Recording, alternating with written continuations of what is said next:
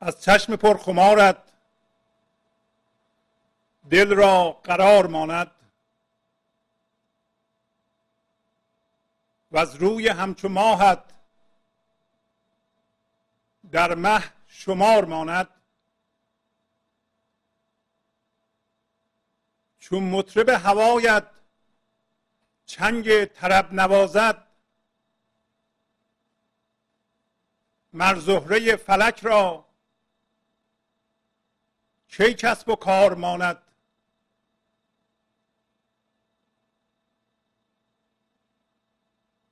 یغمابک جمالت هر سو که لشکر آرد آن سوی شهر ماند آن سو دیار ماند. گلزار جان فزایت بر باغ جان بخندد گلها به عقل باشد یا خار خار ماند. جاسوس شاه عشقت چون در دلی درآید جز عشق هیچ کس را در سینه یار ماند.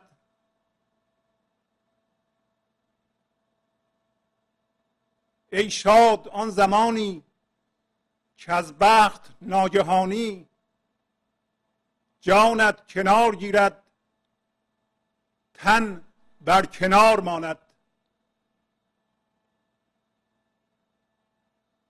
چون زانچنان نگاری در سر فتد خماری دل تخت و بخت جوید یا ننگ و عار ماند. میخواهم از خدا من تا شمس حق تبریز در غار دل بتابد با یار غار ماند. با سلام و احوال پرسی برنامه گنج حضور امروز رو با غزل شماره 848 از دیوان شمس مولانا شروع می کنم. همونطور که حضور در ما خودشو تثبیت میکنه و اداره امور زندگی ما را به دست میگیره به جای من ذهنی، ما دیگه نباید درد ایجاد کنیم. ولی اگر یه موقع هنوز من ذهنی در زندگی ما دخالت میکنه و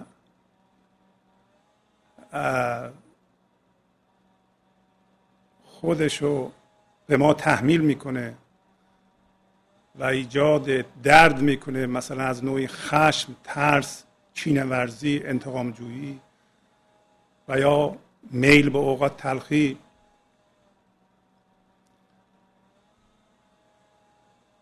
در این صورت این تظاهرات من رو میبایستی که به کار ببریم برای بیداری بیشتر. یعنی اگر ما تصمیم گرفتیم بر اساس بینشی که از گنج حضور و ظهور آن در خودمون دیگه درد ایجاد نکنیم، ولی یه دفعه خودمون رو در وسط یه درد میبینیم و میبینیم که هنوز من ذهنی غالبه، همون باید به یاد ما بیاره که ما الان باید به این لحظه بیشتر توجه کنیم و زنده در این لحظه باشیم و آگاهی رفته به توی اون درد رو بیرون بکشیم و زنده بشیم بر اساس اون. چون الان دیگه میدونیم اصل اونه.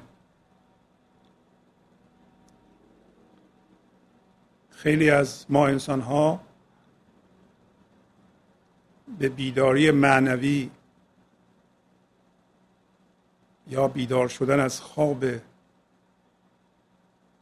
ماده یا جسم به این معنی که هر لحظه اجازه بدیم تمام توجهمون رو فکرها جذب کنه بیخبر هستیم و اجازه میدیم که در این لحظه تمام توجهمون بره به فکرهایی که ذهن ما پدید میاره و این فکرها هم تماما راجع به جهان بیرونه، راجع به چیزی است در جهان بیرون و این خودش دردناک و این کار رو تا جایی ادامه میدیم که یک فقدان بزرگی، یک ضرر بزرگی به ما رو کنه و دردمون انقدر شدید بشه که بالاخره دنبال علاج بگردیم.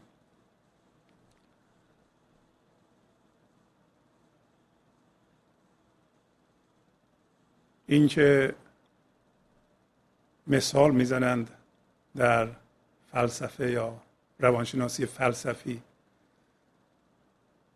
بعضی از انسان ها صلیبشون رو با خودشون حمل میکنند. صلیب میدونید یک ابزار شکنجه است.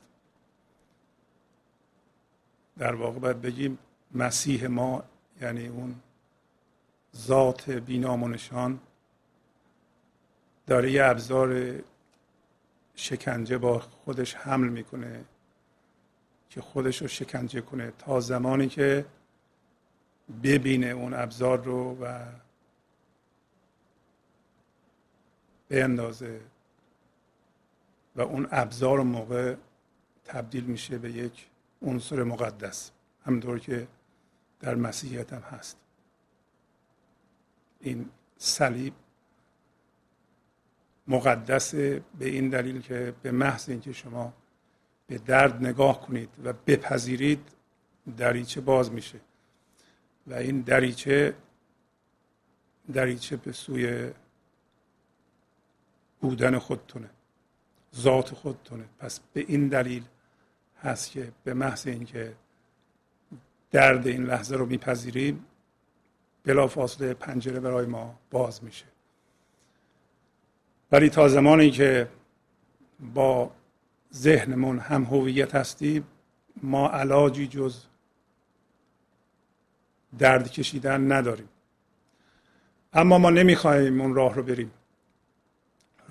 راه سختیه، یعنی ما باید انقدر درد بکشیم، شکنجه بکشیم به علت هم هویت شدن با ذهنمون و از طریق ذهنمون با جهان بیرون تا بفهمیم که نباید دیگه درد بکشیم. این ممکنه طول بکشه. به علاوه گرچه که بعد از بیدار شدن به نظر خیلی آسون میاد، ولی کسی که هم هویت با ذهنشه هوشیاریش بسیار پایینه و در اون حالت این بینش رو نداره که بگه من به این درد نگاه کنم و اونو بپذیرم تا این دریچه به نور به من یا روی من باز بشه. ولی یه حداقل هوشیاری در هر کسی وجود داره که ما میتونیم از اون هوشیاری برای پذیرش وضعیت این لحظه، همین لحظه استفاده بکنیم. یعنی اگر شما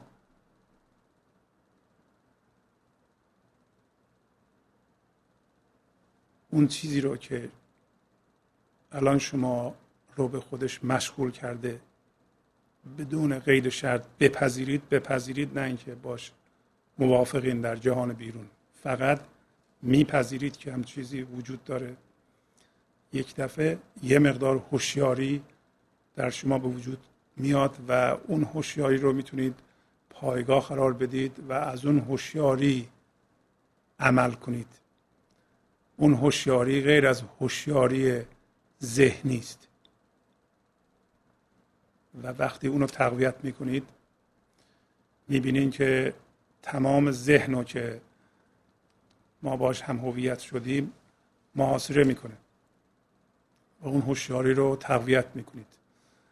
پس ما از یه پایگاه نیاز و بیچارگی و دردکشی شروع نمی کنیم. برای اینکه از اون پایگاه اگر شروع کنیم دوباره به یه همچو پایگاهی میرسیم.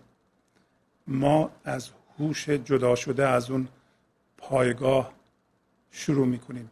گاهی اوقات در ادبیاتمون ما میخونیم که از سنگ چشمه جاری میشه و سنگ و آب محاصره میکنه. آب سمبل هوشیاری و زندگی این لحظه است. سنگ همون دل ماست که الان سنگ شده به علت هم هویت شدن با فکرامون. هوشیاری از اون بیرون میاد و دل ما رو در بر میگیره و دل شروع میکنه، اون دل ذهنی شروع میکنه به کوچیک شدن و ما تبدیل میشیم به دل اصلی که ذات ماست. اما مولانا راه قشنگتری رو و آسونتری رو پیشنهاد میکنه و وقتی این آسون راه ما گاهی اوقات شک میکنیم که نکنه درست نباشه و هرچی بیشتر به اصطلاح زحمت میکشیم و درد میکشیم فکر میکنیم این راه باید درست باشه. بیشتر اوقات اینطوری نیست و راه آسان‌تر از اون چیزی است که ذهن ما به ما نشون میده. ذهن ما میخواد نشون بده که به گنج حضور رسیدن یه کار خارق العاده ایه، هر کسی نمیتونه و بنابراین انسان باید تبدیل به ابر انسان بشه تا به حضور برسه، در حالتی که حضور طبیعی ترین و ساده ترین حالت ماست.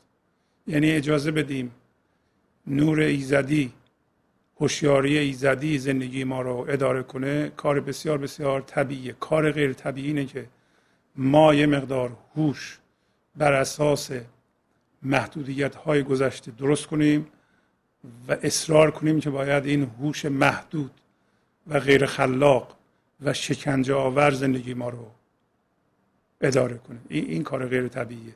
ولی از بس ما اصرار کردیم یا بشر اصرار کرده به این راه،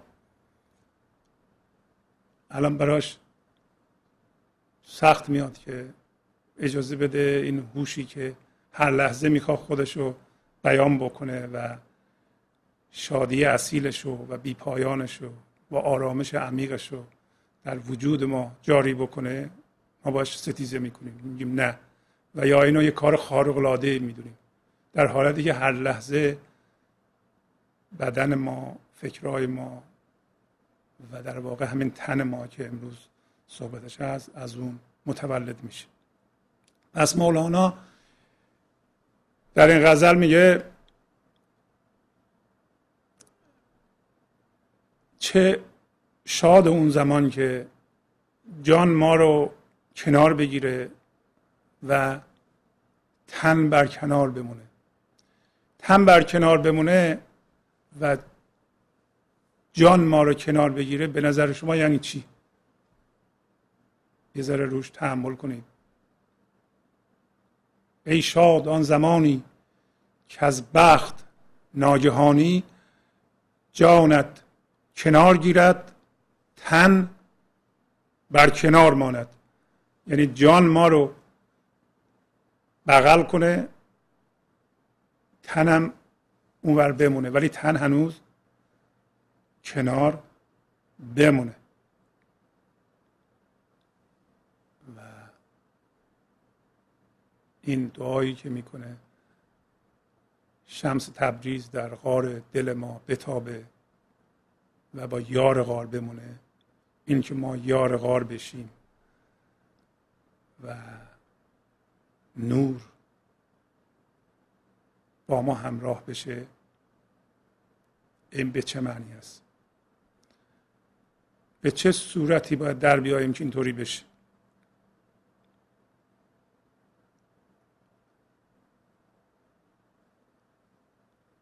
از چشم پرخمارت دل را قرار ماند و از روی همچو ماهت در مه شمار ماند.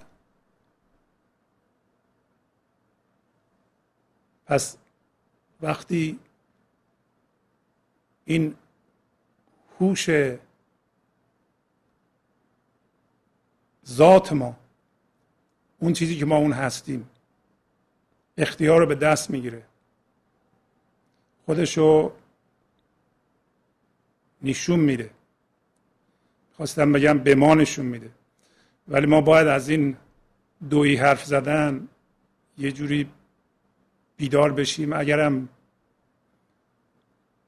با الفاظ دویی حرف میزنیم، یعنی میگیم که من و ذات من، باید بپرسیم من کیه و ذات من کیه. من و خدا، ما میگیم من و خدا. این زبان ذهنه، زبان جداییه. ما نباید تصور کنیم که جهان پنهان جدا از جهان اظهار شده است. جهان پنهان خودش رو در جهان آشکار نفوذ داده است. پس میگه اگر من ببینم چشم مست تو رو، هنوز در دل من قرار وجود خواهد داشت. یعنی دل من که در واقع اون هوشیاری هست که فعلا تبدیل به فرمای ذهنی شده و اون شده دل من و مرکز من و من هر لحظه میرم اونجا و از آن راهنمایی میگیرم. هنوز اون میتونه وجود داشته باشه، هنوز اون هوشیاری که در من در فرمهای ذهنی خود درست کرده هنوز میتونه واقعا در اونجا باشه، یا این بلافاصله جذب تو میشه، نه که من ذهنی جذب اون میشه. در واقع میخوایم بگیم ما هوش رو از فرمای ذهنی میکشیم بیرون، میپزیم، پخته میشیم. پس چشم مست تو سبب این خواهد شد که دل من در حالت قبلی باقی نمونه و به سمت تو تماما کشیده بشه و قرار دیگه نمیتونه داشته باشه، بیقرار میشه، بنابراین کشیده میشه به سوی تو و من میشم تو. این یه حالتی است از در واقع کنار گرفتن ما به وسیله جان که تبدیل به جان میشیم و این ذهن ما برکنار میفته. اگر این هوشیاری این لحظه در ما به وجود بیاد که از نوع همون جانه و ذاته و اون چیزیست که اسمشو میذاریم خاموشی و سکون، اگر اون زنده بشه، در این صورت ما هویت ما دیگه از من ذهنی نخواهیم گرفت و هویت ما و حس وجود ما از اون ذات بیدار شده کشیده خواهد شد، یا ما اون خواهیم شد. مرکز ثقل ما از من ذهنی میره اونجا. پس میگه و از روی همچو ماهت در مه شمار ماند. حالا دیگه ما روی زیبایی تو رو دیدیم، کسی ماه رو به حساب میاره که ماه هم زیباست، پس ماه شمارش رو از دست میده. به عبارت دیگه ماه که سمبل زیباییه دیگه در نظر ما زیبا نخواهد شد، برای اینکه زیبایی و حس شادی و آرامش در وجود ما انقدر شدید میشه که ما دیگه نمیخوایم از چیزهای بیرونی شادی بگیریم. میدونیم ماه از خورشید نورش رو میگیره و در زندگی ما هم اگر یه چیز ذهنی قشنگه، زیباست، ماهه، یه چیزی در بیرون به وسیله ذهن شما به شما ارائه میشه ولی به نظر خیلی زیبا میاد، اینقدر زیبا که تمام هوش این لحظه رو جذب میکنه. ولی باید حواسمون باشه که در واقع هوش ذات ماست که یا هوش این لحظه است که افتاده و ذهن روشن کرده و ذهن همون ما هست. ولی میگه وقتی ذات ما بیدار بشه، اون چیزی که به وسیله نور ذات ما روشن شده هنوز در اون شمار زیبایی باقی میمونه. هنوز ما اونو میشماریم، میگیم این زیبا هستند. البته که نه.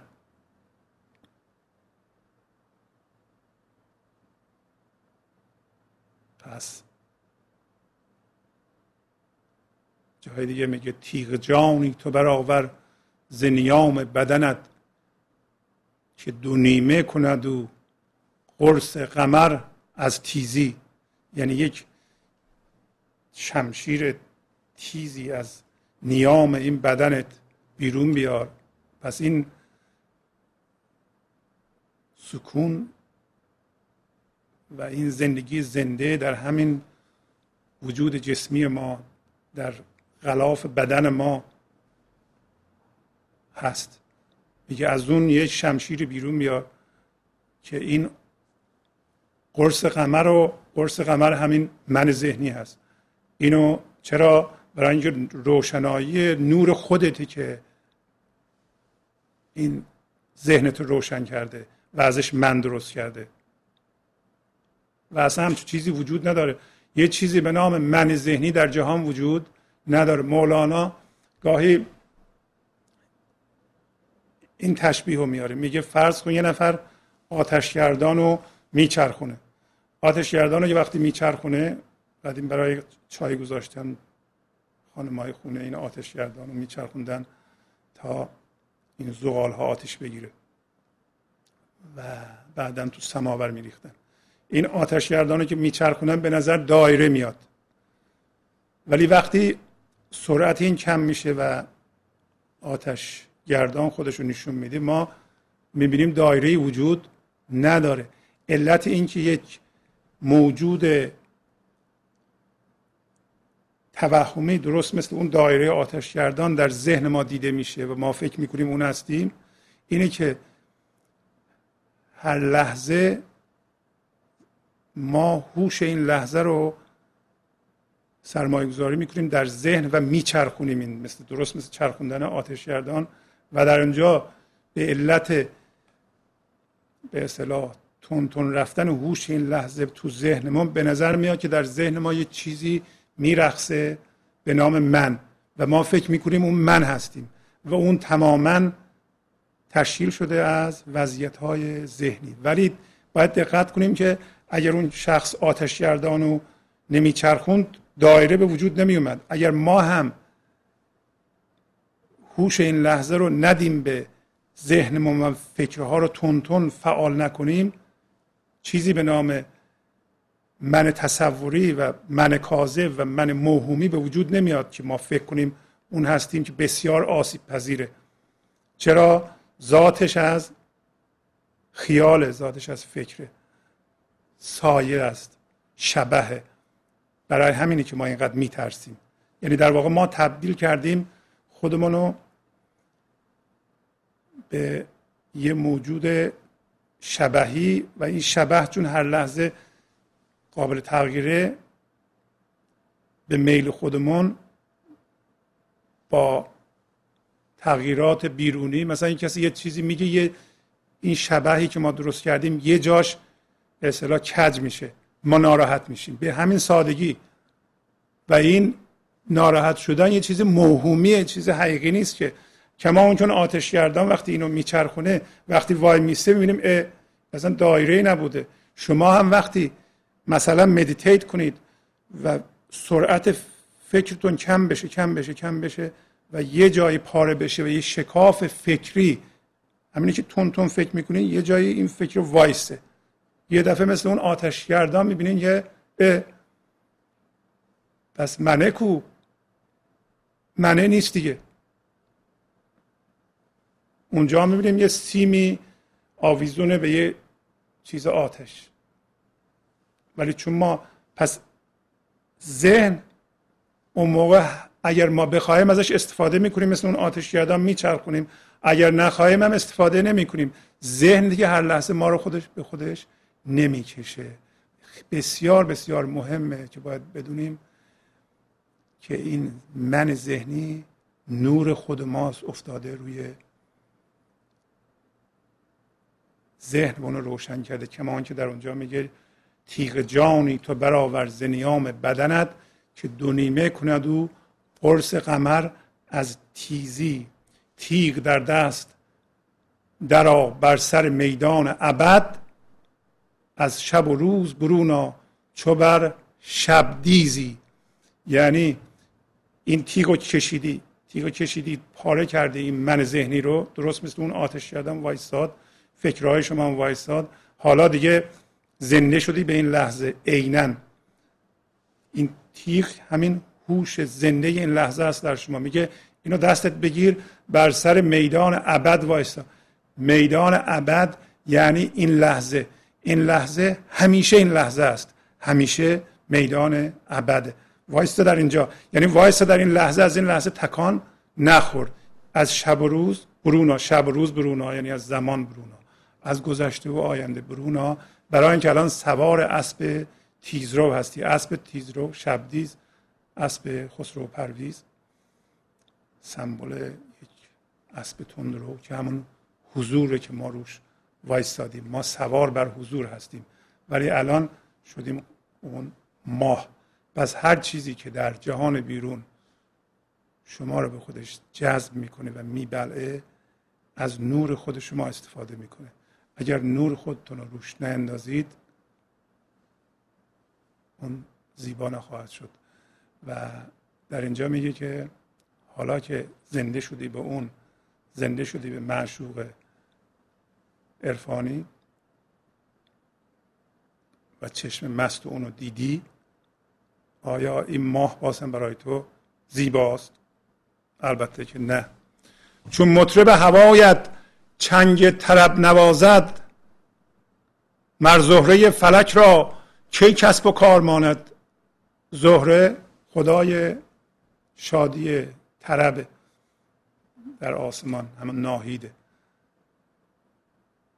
و در احکام نجومی قدیم زهره رو به اصطلاح خدای شادی میدونستند و هرچه شادی بود در زمین به اون نسبت میدادند. و الان هم یه عده‌ای هنوز فکر میکنن که این تغییر و گردش ستارگانه که زندگی ما رو تعیین میکنه. ولی مولانا یه جوری دیگه میگه که وقتی این مطرب هوای تو، مطرب هوای او چیه؟ زنده شدن به اونه. وقتی این هوش این لحظه در ما زنده میشه، این سکون مرتعش از شادیه، تماما آرامشه و شادی رو در وجود ما جاری میکنه. میگه وقتی این چنگ طرب مینوازه، آیا هنوز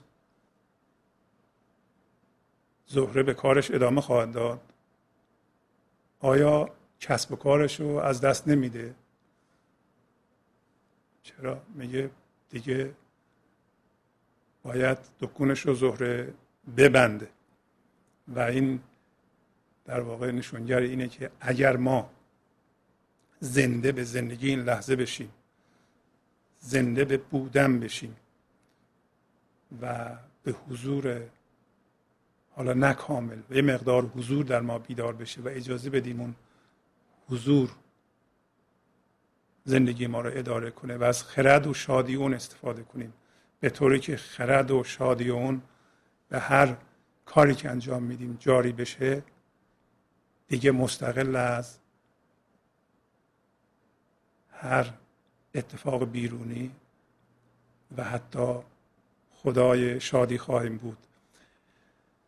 همطور که میبینید مولانا تاکید رو میذاره رو ما و از هر گونه جبری بودن و نسبت دادن امور به دیگران و اینکه بگیم تقصیر گردش ستارگانه و اینکه من اینطوری هستم که هستم، کاری نمیتونم بکنم. خیلی ها به جبر معتقدن، میگن گردش ستارگانه. برای همین ما فال میگیریم. اگر ما نیروی خدایی هستیم و میتونیم حتی اکثر کوششمون رو در زندگی برای به دست آوردن هر چی میخوایم به کار ببریم و این نیروی خدایی میتونه ما رو به هر جا که دلمون میخواد برسونه، دیگه گردش ستارگان چه تأثیری در زندگی ما میتونه داشته باشه؟ و تأثیرم اگه داشته باشه اینقدر جزئیه که در مقابل اراده انسان بسیار بسیار ناچیزه. پس میگه زهره کسب و کارش از دست خواهد داشت. ما به زهره احتیاج نداریم که در زندگی ما شادی ایجاد بکنه. ببینید شما از این غزل میتونید استفاده کنید که از هر گونه جبری بودن و از زیر مسئولیت در رفتن خلاصی پیدا کنید. ما دوست داریم بگیم مثلا خیلی ها به جبر اجتماعی معتقدن. جبر اجتماعی به طور ساده یعنی تقصیر رئیسمه، تقصیر دیگرانه، تقصیر مدیرمه، تقصیر من نیست و خودشو خلاص کرد. تقصیر زنمه، تقصیر شوهرمه، تقصیر بچه‌هامه، تقصیر جامعه است، تقصیر سیستمه. یه عده‌ای به جبر ژنی معتقدن، میگن آقا خانواده ما اینطوریه، همه در خانواده ما اینطوریه، همه خشمگینن، ما اصلا اینطوری هستیم، نمیشه کار کرد. یعنی چی؟ یعنی تقصیر جد من بوده، چون تو ژن اون بوده، از طریق پدرم یا مادرم به منم منتقل شد، من دیگه کاری نمیتونم. میبینین که وقتی مطرب هوای اون ساز میزنه، تمام اینجور زیر مسئولیت در رفتن ها هم پایان میپذیره و ما به عین مسئولیت خودمونو در تمام جنبه های زندگیمون میبینیم و میپذیریم و تا زمانی که اون هوش بیدار نشده، یا تقصیر جامعه است، تقصیر آدم هایی است که با ما زندگی میکنند، یا تقصیر ژن ماست، یا تقصیر ستارگان. این زهره هست که فعلا تنبلی میکنه و شادی رو در وجود ما ایجاد نمیکنه. برای همینه که ما میشینیم فال میگیریم. فال در مقابل مطرب هوای اون چقدر اعتبار داره؟ حالا شما بگید. یغمابک جمالت هر سو که لشکر آرد، آن سو شهر ماند، آن سو دیار ماند.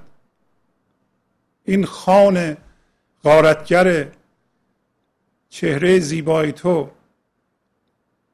وقتی رو میاره به یه سویی، آیا در اون طرف میگه شهر میمونه یا خانه و قبیله و نمیدونم آبادی میمونه؟ یعنی چی؟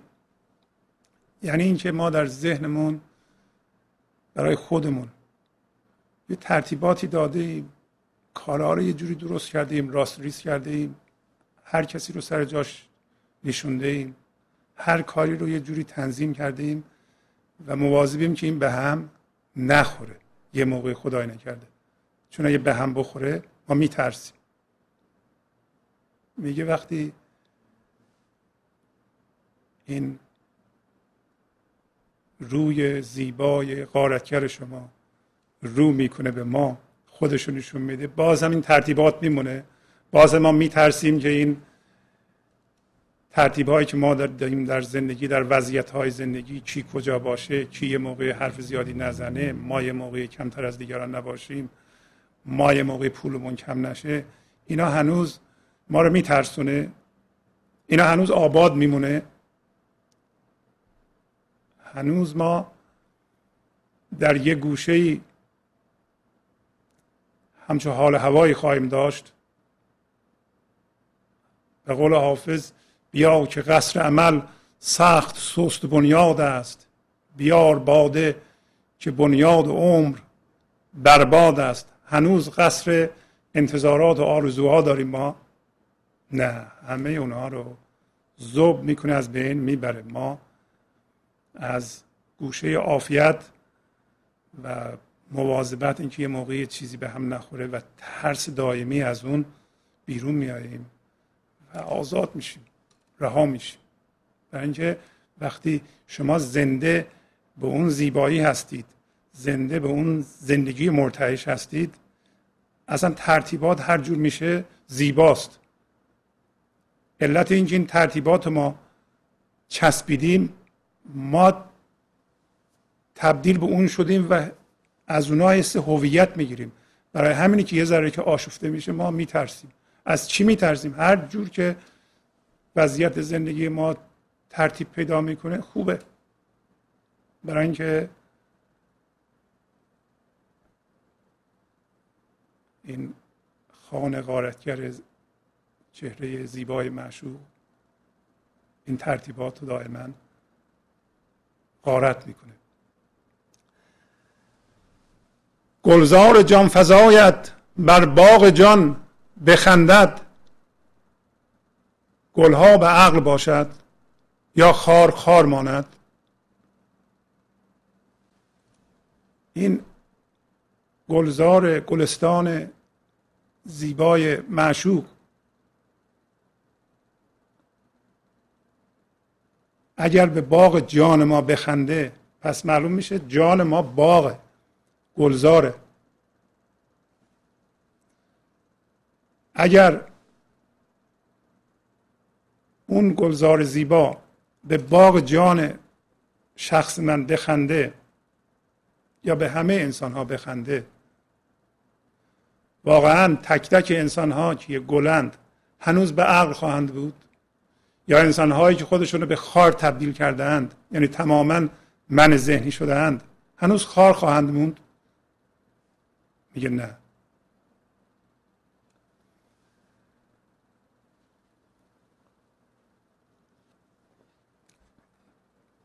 علت این که ما، بعضی از ما،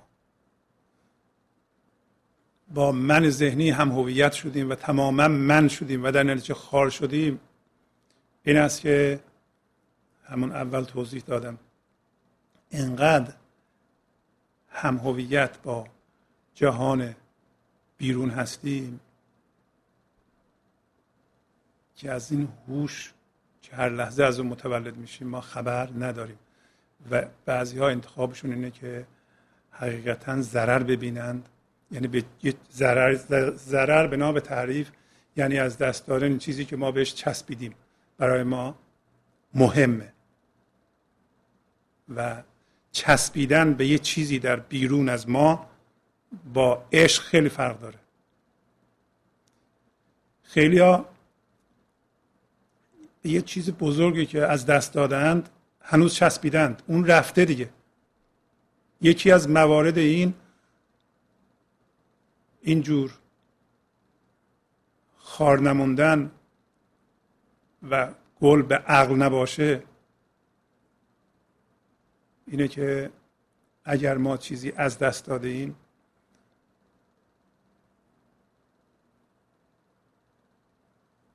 باید قبول کنیم که اون رفته دیگه. چسبیدن به یه چیزی از دست رفته و موهوم اسمش عشق نیست. عشق آزادیه. هر چیزی که آزادی ما رو از ما بگیره عشق نیست. یک کسی 20 سال پیش یک کسی از اقوامش فوت شد، هنوز چسبیده به اون، رفته دیگه اون. شما آزاد هستید.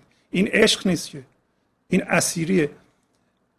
این عشق اینه که ضمن این که من زنده ام الان بذارم تو هم زنده باشی، یا اگر تو نمیخوای دیگه با من باشی من هنوز زنده باشم، هنوز آزاد باشم، هنوز اجازه بدم که تو بری. اگر من اجازه نمیدم تو بری و چسبیدم به تو و حتی پس از مردن تو هم به تو چسبیدم، این عشق، این گرفتاریه، این بدبختیه، این خار بودنه. اگر میگه اون هوش در ما بیدار بشه و ما اون حس زیبایی بکنیم و زندگی بکنیم، هنوز ما خار میمونیم. گلها به عقل باشد، در واقع ما گل هستیم. وقتی به عقل هستیم یعنی وقتی عقل ما و خرد ما از هوش محدود این چسبیدن به یه چیزی، مثلا به یه انسان بیرونی، به یه ثروت مادی، به یه تعلقات، به یه وضعیت، یه وضعیتی اتفاق افتاده، ما رنجیدیم، چسبیدن به اون. چرا ما نمی بخشیم؟ چرا ما با خودمون رو چرا نمی بخشیم؟ برای اینکه گل هستیم ولی هنوز به عقل هستیم، در نتیجه تبدیل شدیم به خار. پس مولانا میگه وقتی این هوش در تو زنده بشه، تو به عنوان گل به عقل نخواهی بود، اگر هم خار هستی دیگه خار نخواهی ماند. جاسوس شاه عشقت چون در دلی درآید، جز عشق هیچ کس را در سینه یار ماند.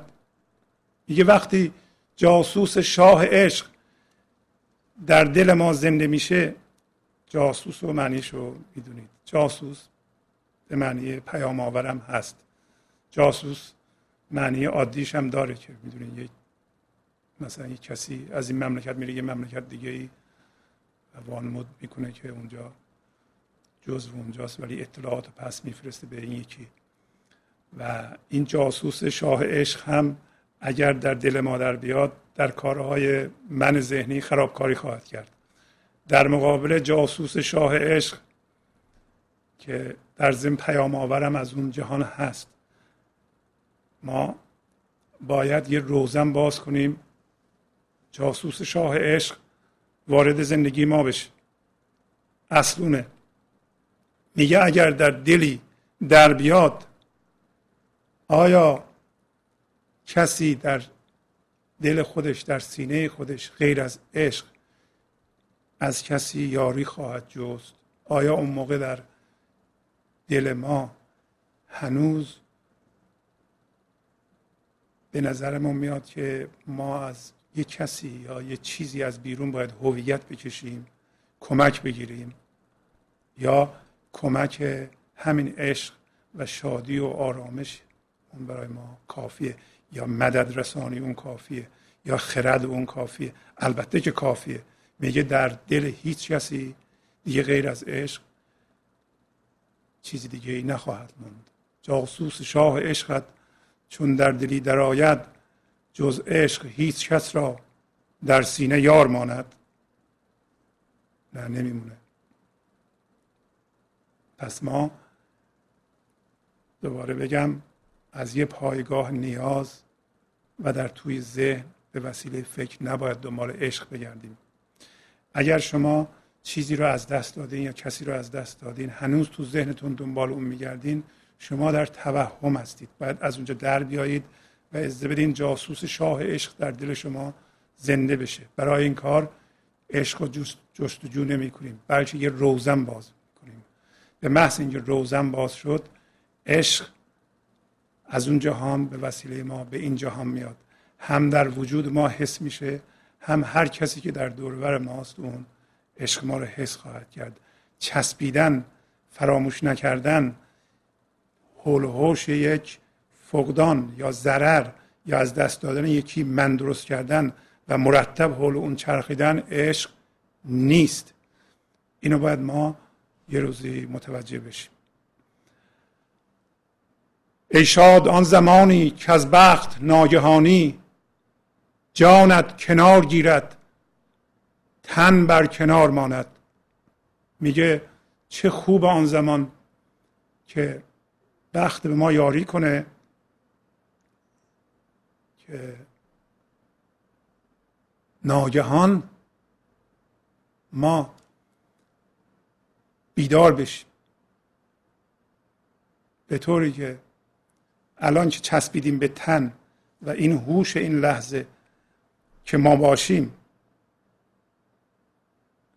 که بی فرمیم، بی نام و نشانیم، که یه آرامش عمیق بی نهایت هستیم، که از نوع عشق هستیم، از نوع زندگی هستیم، ولی چون چسبیدیم در ذهنمون به چیزهای مادی تبدیل به جسم شدیم. میگه میشه از بخت یک دفعه ما بیدار بشیم و خودمون رو از این ذهن بکشیم بیرون و یک دفعه جان ما رو کنار بگیره، یعنی این هوش بره به سمت دلدار و با دل یکی بشه، با دل اصلی، و ما بشیم یک آگاهی زنده در این لحظه و اون موقع ذهنمون رو ببینیم که در کنار مقابل ما وایستاده و دیگه ذهن در کنترل ما باشه، ما بتونیم اونو اداره بکنیم، اون مسلط به ما نباشه، جان ما را کنار بگیره، تن بر کنار بمونه.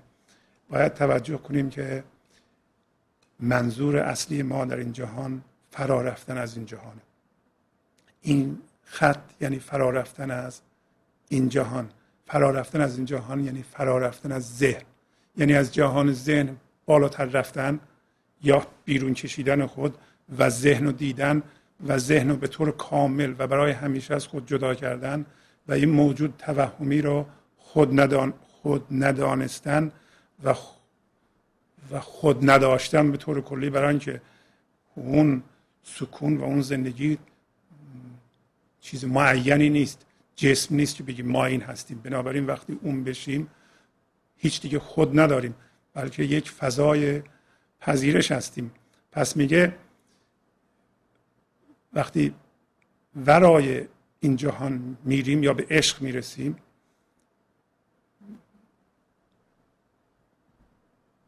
و به قول حافظ میگه عاشق شو ورنه روزی کار جهان سرآید، ناخوانده نقش مقصود از کارگاه هستی.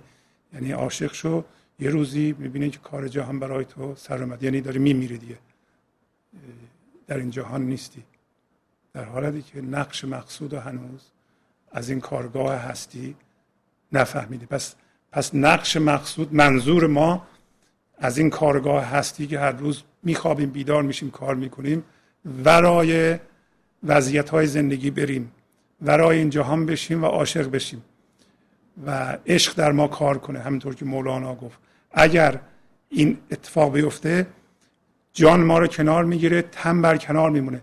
یعنی ما هنوز گذشته و آینده رو هم میبینیم که وضعیت زندگی داره عوض میشه و معتبر هم است برای ما، مسئول اون هم هستیم، ولی برای ما مهم نیست، برای اینکه ورای این جهان هستیم، در قصر عمل دیگه نیستیم. عمل با الف یعنی آرزوها و انتظارات، در قصر عمل دیگه نیستیم و در کنج عافیت نیستیم. یعنی یه ترتیبات به نظر خودمون سالمی ندادیم که تو اون زندگی میکنیم و یه ذره که گوشش کج میشه ما میترسیم. چون زانچنان نگاری در سر فتد خماری، دل تخت و بخت جوید یا ننگ و عار ماند. اگر از یک چنان زیبارویی و چشم مستی در سر ما بیفته، دوباره ما در دلمون، در مرکزمون تخت و بخت قرار میدیم یا ننگ و عار قرار میدیم. یعنی دوباره در جستجوی تخت و بخت خواهیم شد، مقام دنیوی خواهیم بود، یا خواهیم گفت که بخت ما باز نمیشه. اصلا اون مستی خودش بخته و هر چی اون باز میکنه جلوی ما اون بخت، اون عین زندگی است. آیا دوباره خجالت میکشیم از اینکه خودمون باشیم؟ باید یک روی دروغین به دیگران نشون بدیم، خود و اصلیمون رو نشون ندیم، وانمود کنیم که یه جور دیگه هستیم، ننگ خواهیم داشت؟ نخواهیم داشت. نه. چرا ما اونطور که هستیم خودمون رو به همه ارائه نمی کنیم؟ برای اینکه مستی اون نگار در سرمون نیست. اگر ما مستی اونو داشتیم هر جور هستیم بسیار زیباست. حالا دیگران میخوام بپذیرن، نمیخوام بپذیرن، ما تایید اونا رو نمیخوایم. ما اونجور که اون خماری ما رو راهنمایی میکنه اونجور میخوایم باشیم. میخواهم از خدا من تا شمس حق تبریز در غار دل بتابد، با یار غار ماند. غار همین ذهن ماست که فعلا تاریک برای اینکه ما با ذهنمون هم هویت شدیم. اگر شمس تبریز بتابه، یعنی این نور ایزدی در غار دل بتابه و ما رو به خودش جذب کنه و ما آگاه به اون بشیم، یعنی ببینیم، در این صورت ما میشیم یار غار او. و اگر اینطور باشه در این صورت ما برای ابد در حضور خواهیم بود. در صورتی که نتابه، که شمس تبریز همون ذات اصلی خود ماست و دل اصلی ماست، ما هم هویت شده با ذهن باقی خواهیم موند. و اگر هم هویت با ذهن باقی بمونیم در این صورت ما شادی عمیقی در وجودمون احساس نخواهیم کرد. برای همینه که دعا میکنه که از خدا میخوام که این نور ذات در غار ذهن من که فعلا شده دل من بتابه و من بدونم که من این ذات هستم و من بشم یار غار. یار غار رو ما همیشه وقتی یک کسی با نوری همراه میشه در این صورت در غار وجودش با اون یکی شده، با اون همراه شده، همیشه با اونه.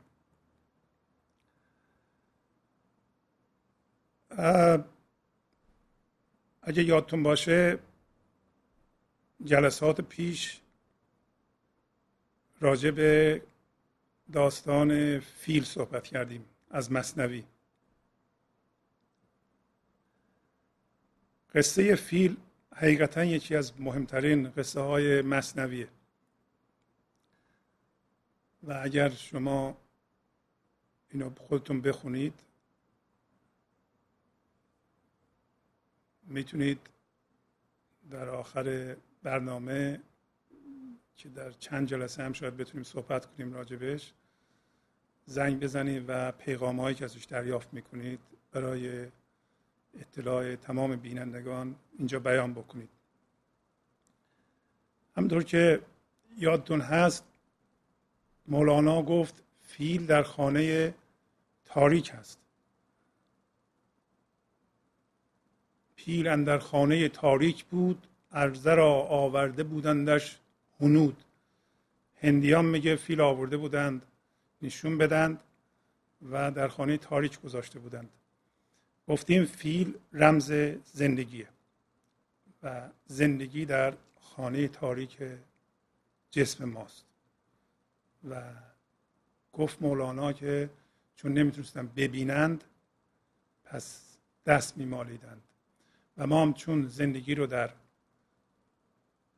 وجود جسمیمون، یعنی در تنمون که پنهان شده در تاریکی و قسمت عمده اون در ذهنمون رو نمیبینیم، مجبوریم با حسمون اونو درک کنیم.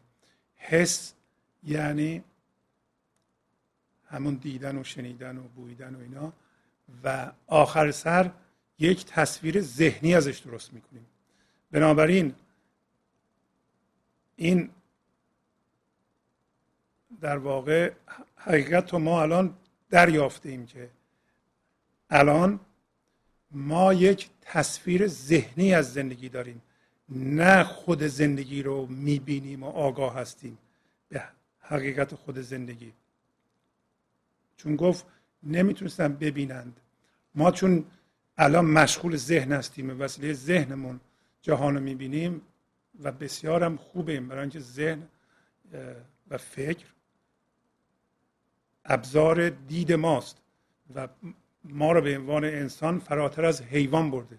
ما در واقع چون فکر میکنیم مسلط به تمام جهان هستیم، یعنی جهان مادی فعلا، و یا اینکه برتر از حیوان هستیم که نزدیکتر موجود به ماست.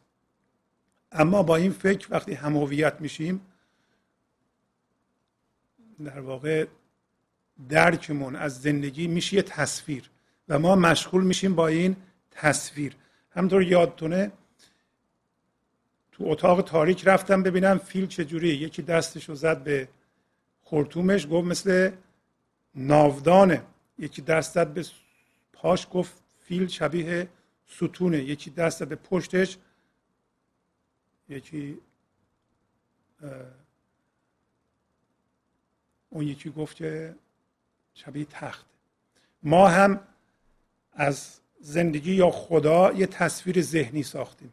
پس در اینجا یکی از نتایج این قصه اینه که هر تصویر ذهنی که ما از خدا یا زندگی ساختیم اون نیست. کما اینکه ناودان به هیچ وجه شبیه فیل نیست، ستون هم که شبیه پای فیله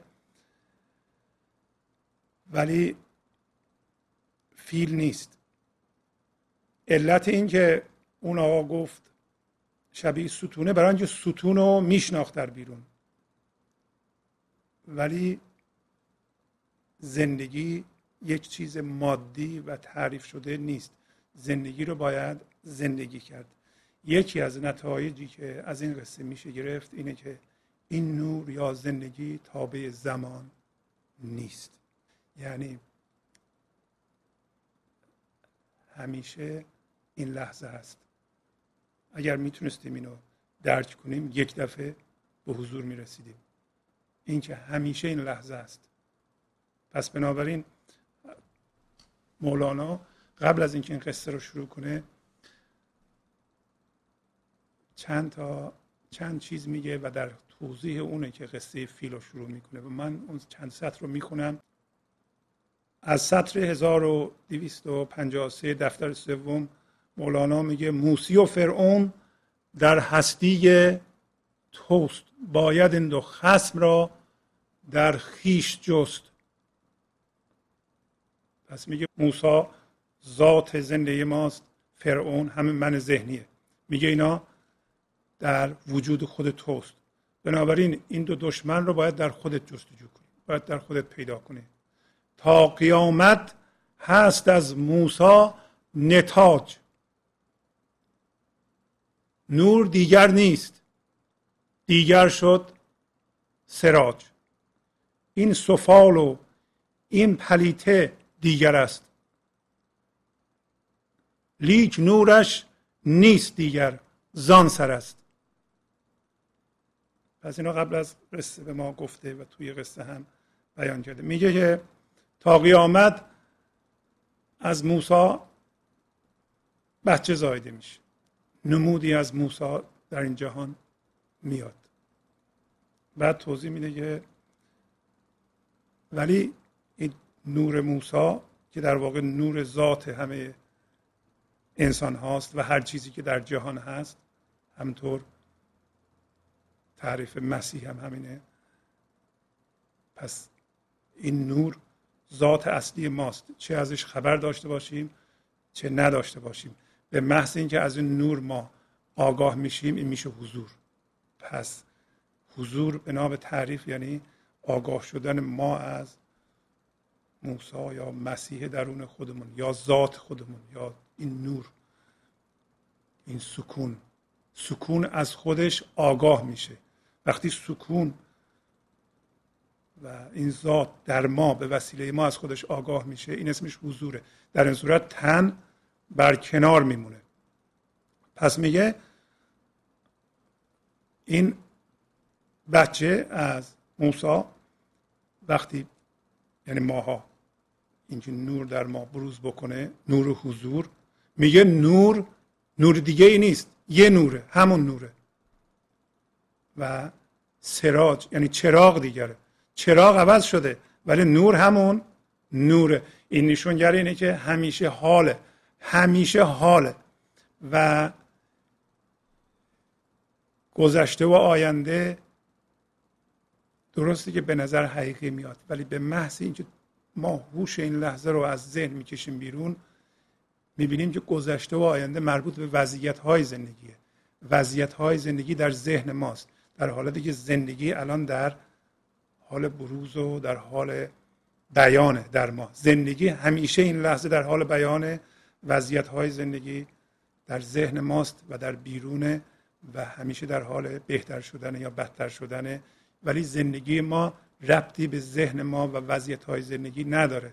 وضعیت‌های زندگی بدتر میشن، بهتر میشن، مثل وضعیت تجارت ما، ولی زندگی این لحظه به طور کامل در حال بیانه و همیشه در حال بیانه، همیشه همین لحظه است. پس میشه این زندگی همیشه یه نوره، در حالی که چراغ‌ها عوض میشه، سفال‌ها عوض میشه، انسان‌ها عوض میشن، تنشون اسمشون اسم دارند، خونه جدا دارند، بدن فیزیکی متفاوت دارند، ولی نور یه نوره و همیشه این لحظه است. حاله. میگه این سفال و این پلیته دیگر است. این چراغ مثل این روغندان و فتیله است که جداست، لیک نورش نیست دیگر زان سر است. نور این چراغ یعنی نور ما، نور ذات ما دیگر نیست، یعنی نور من و نور شما و نور تمام انسان ها یکیست و اون هم این لحظه است. نور دیگر نیست، نور از آن سره. از آن سره، وقتی از آن سره دیگر نیست، یکیست. و میخواد بگه که چه این نور در موسی، چه در عیسی، چه در آدم، چه در حوا، چه در ما و ما هم که بچه های خدا باشیم، همه یه نوره و همیشه یه جوره و تابع زمان نیست. بعد میگه گر نظر در شیشه داری گم شوی، زان که از شیشه است اعداد و دوی. میگه اگر تو توجه تو بذاری جذب بشه به وسیله ذهنت، در این صورت گم میشی. این خیلی حرف بزرگه. اگر اجازه بدی تمام توجه تو جهان ذهن یعنی جهان مادی جذب کنه و هیچ هوشی باقی نمونه، تو در ذهنت یا در جهان بیرون گم میشی. برای اینکه میگه این از شیشه است، از سفال هست، این اعداد و دوی.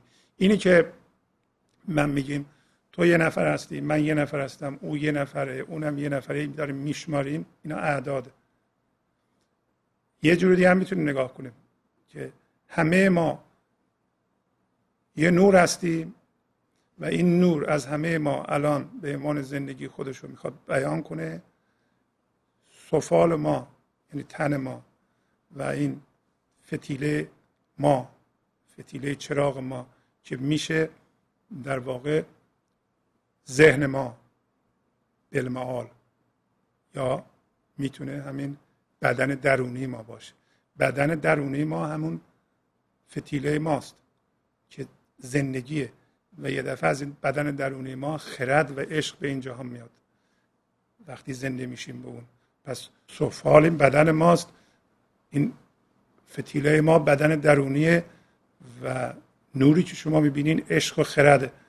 پس میگه اصلا منظور همینه، از همه انسان ها آزاد باشن که این نور بتونه خودشو بیان کنه و یه نورم بیشتر نیست، منتها به صورتهای مختلف بیان میشه و این تابع زمان نیست. همه ما در حال هستیم و همه ما حال هستیم و این لحظه هستیم، همه ما در ذات و این تابع زمان نیست و همیشه اینطوره، همیشه حال بوده و همیشه حال هست. در فهم این برای ذهن بسیار مشکله. خدا در تعریفش نگفته است که من از اول بودم و تا آخرم خواهم بود. اگه اینطوری میگفت در این صورت خدا مشمول زمان میشد. هیچ موقع همچون تعریفی از خودش نکرده است. تعریف خدا همون بودنه، بودن که بودن، بودن که بودن یعنی همیشه این لحظه است و همیشه هست. دیگه ما را این که از کی شروع شده و به تا کجا می انجامه رها میکنه. برای اینکه ذهن همیشه این سوال رو میکنه از کی شروع شده تا کی. اینو ما جوابش رو نمیتونیم پیدا کنیم، ولی اگر شما دقت کنید که همیشه این لحظه هست و همیشه این لحظه بوده و همیشه این لحظه خواهد بود و این لحظه وجود همه چیز هست، جواب پیدا شده. بعد میگه ور نظر بر نورداری وارهی، اگر اجازه بدی که توجهت روی نور باشه یعنی ذات خودت باشه، تو وا میرهی، آزاد میشی از چی؟ از دوی و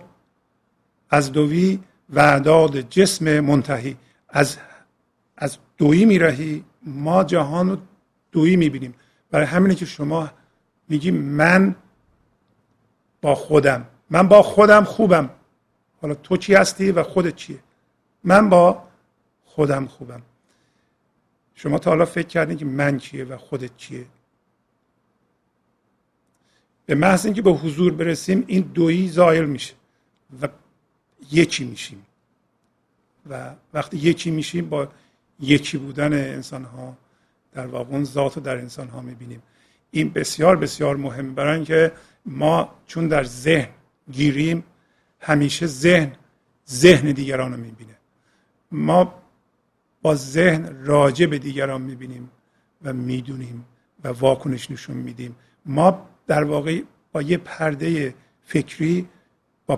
فکری در تماس هستیم و بیشتر هم باهاش ستیزه هستیم، برای اینکه این پرده فکری ما یه من درست کرده و میخواد اینو دست نخورده نگه داره و بیشتر راجع به انسان ها میدونیم، ولی با ذات زندگی که در زیر این پرده فکریش هست سر کار نداریم. اگر شما میدونستین که شما زندگی هستین، اون شخصی هم که الان عصبانیه اونم زندگیه و این پرده پندارش الان این پرخاشو میکنه، یک دفعه آرام میشدید و اونو به صورت یه آدم خشمگین فعلا موقتا میدیدید ولی در ذات زندگی میدیدید و این سبب مهر میشد. و در همون قصه میگه موسی و عیسی کجا بود کافتاب کشت موجودات را میداد آب، آدم و حوا کجا بود آن زمان که خدا افکند این زه در کمان. باز هم همون مطلب رو میخواد بگه که موسی و عیسی از نور بودند، ولی موسی و عیسی اون موقعی که این آفتاب کشت موجودات جهان را آب میداد یعنی زندگی میداد، اونا سفالشون اون موقع نبود. به عبارت دیگه این نور مشمول مرور زمان نیست، مردنی نیست و وقتی ما هم به جان بقا دسترسی پیدا میکنیم مشمول مرور زمان نمیشیم. زمان فقط به وضعیت‌های زندگی میگذره. میتونیم بگیم که ذهن با زمان کار میکنه. وقتی شما با ذهن هستید زمان برای شما بسیار حقیقی میاد. زمان مثلا گذشته فقط یک سلسله حافظه است و در واقع نور این لحظه است که میره و این گذشته رو روشن میکنه و نور این لحظه است که شما منعکس میکنین و پیش بینی میکنین آینده رو و میرین تو آینده. وگرنه آینده و گذشته الان وجود نداره. الان فقط این لحظه است که شما زنده به اون هستین و شما رو زنده میکنه. اگر از این توهم این که گذشته و آینده عینیه که ما رفتیم اونجا زندگی میکنیم یا در گذشته گیر کردیم، از این ما بیدار بشیم، در واقع یعنی هوش رو از ذهن کشیدیم بیرون و به ذات اصلی خودمون که این لحظه هست و مشمول مرور زمان نمیشه پی بردیم. با تشکر از همکاران اتاق فرمان با شما تا هفته بعد خداحافظی میکنم. خدا نگهدار.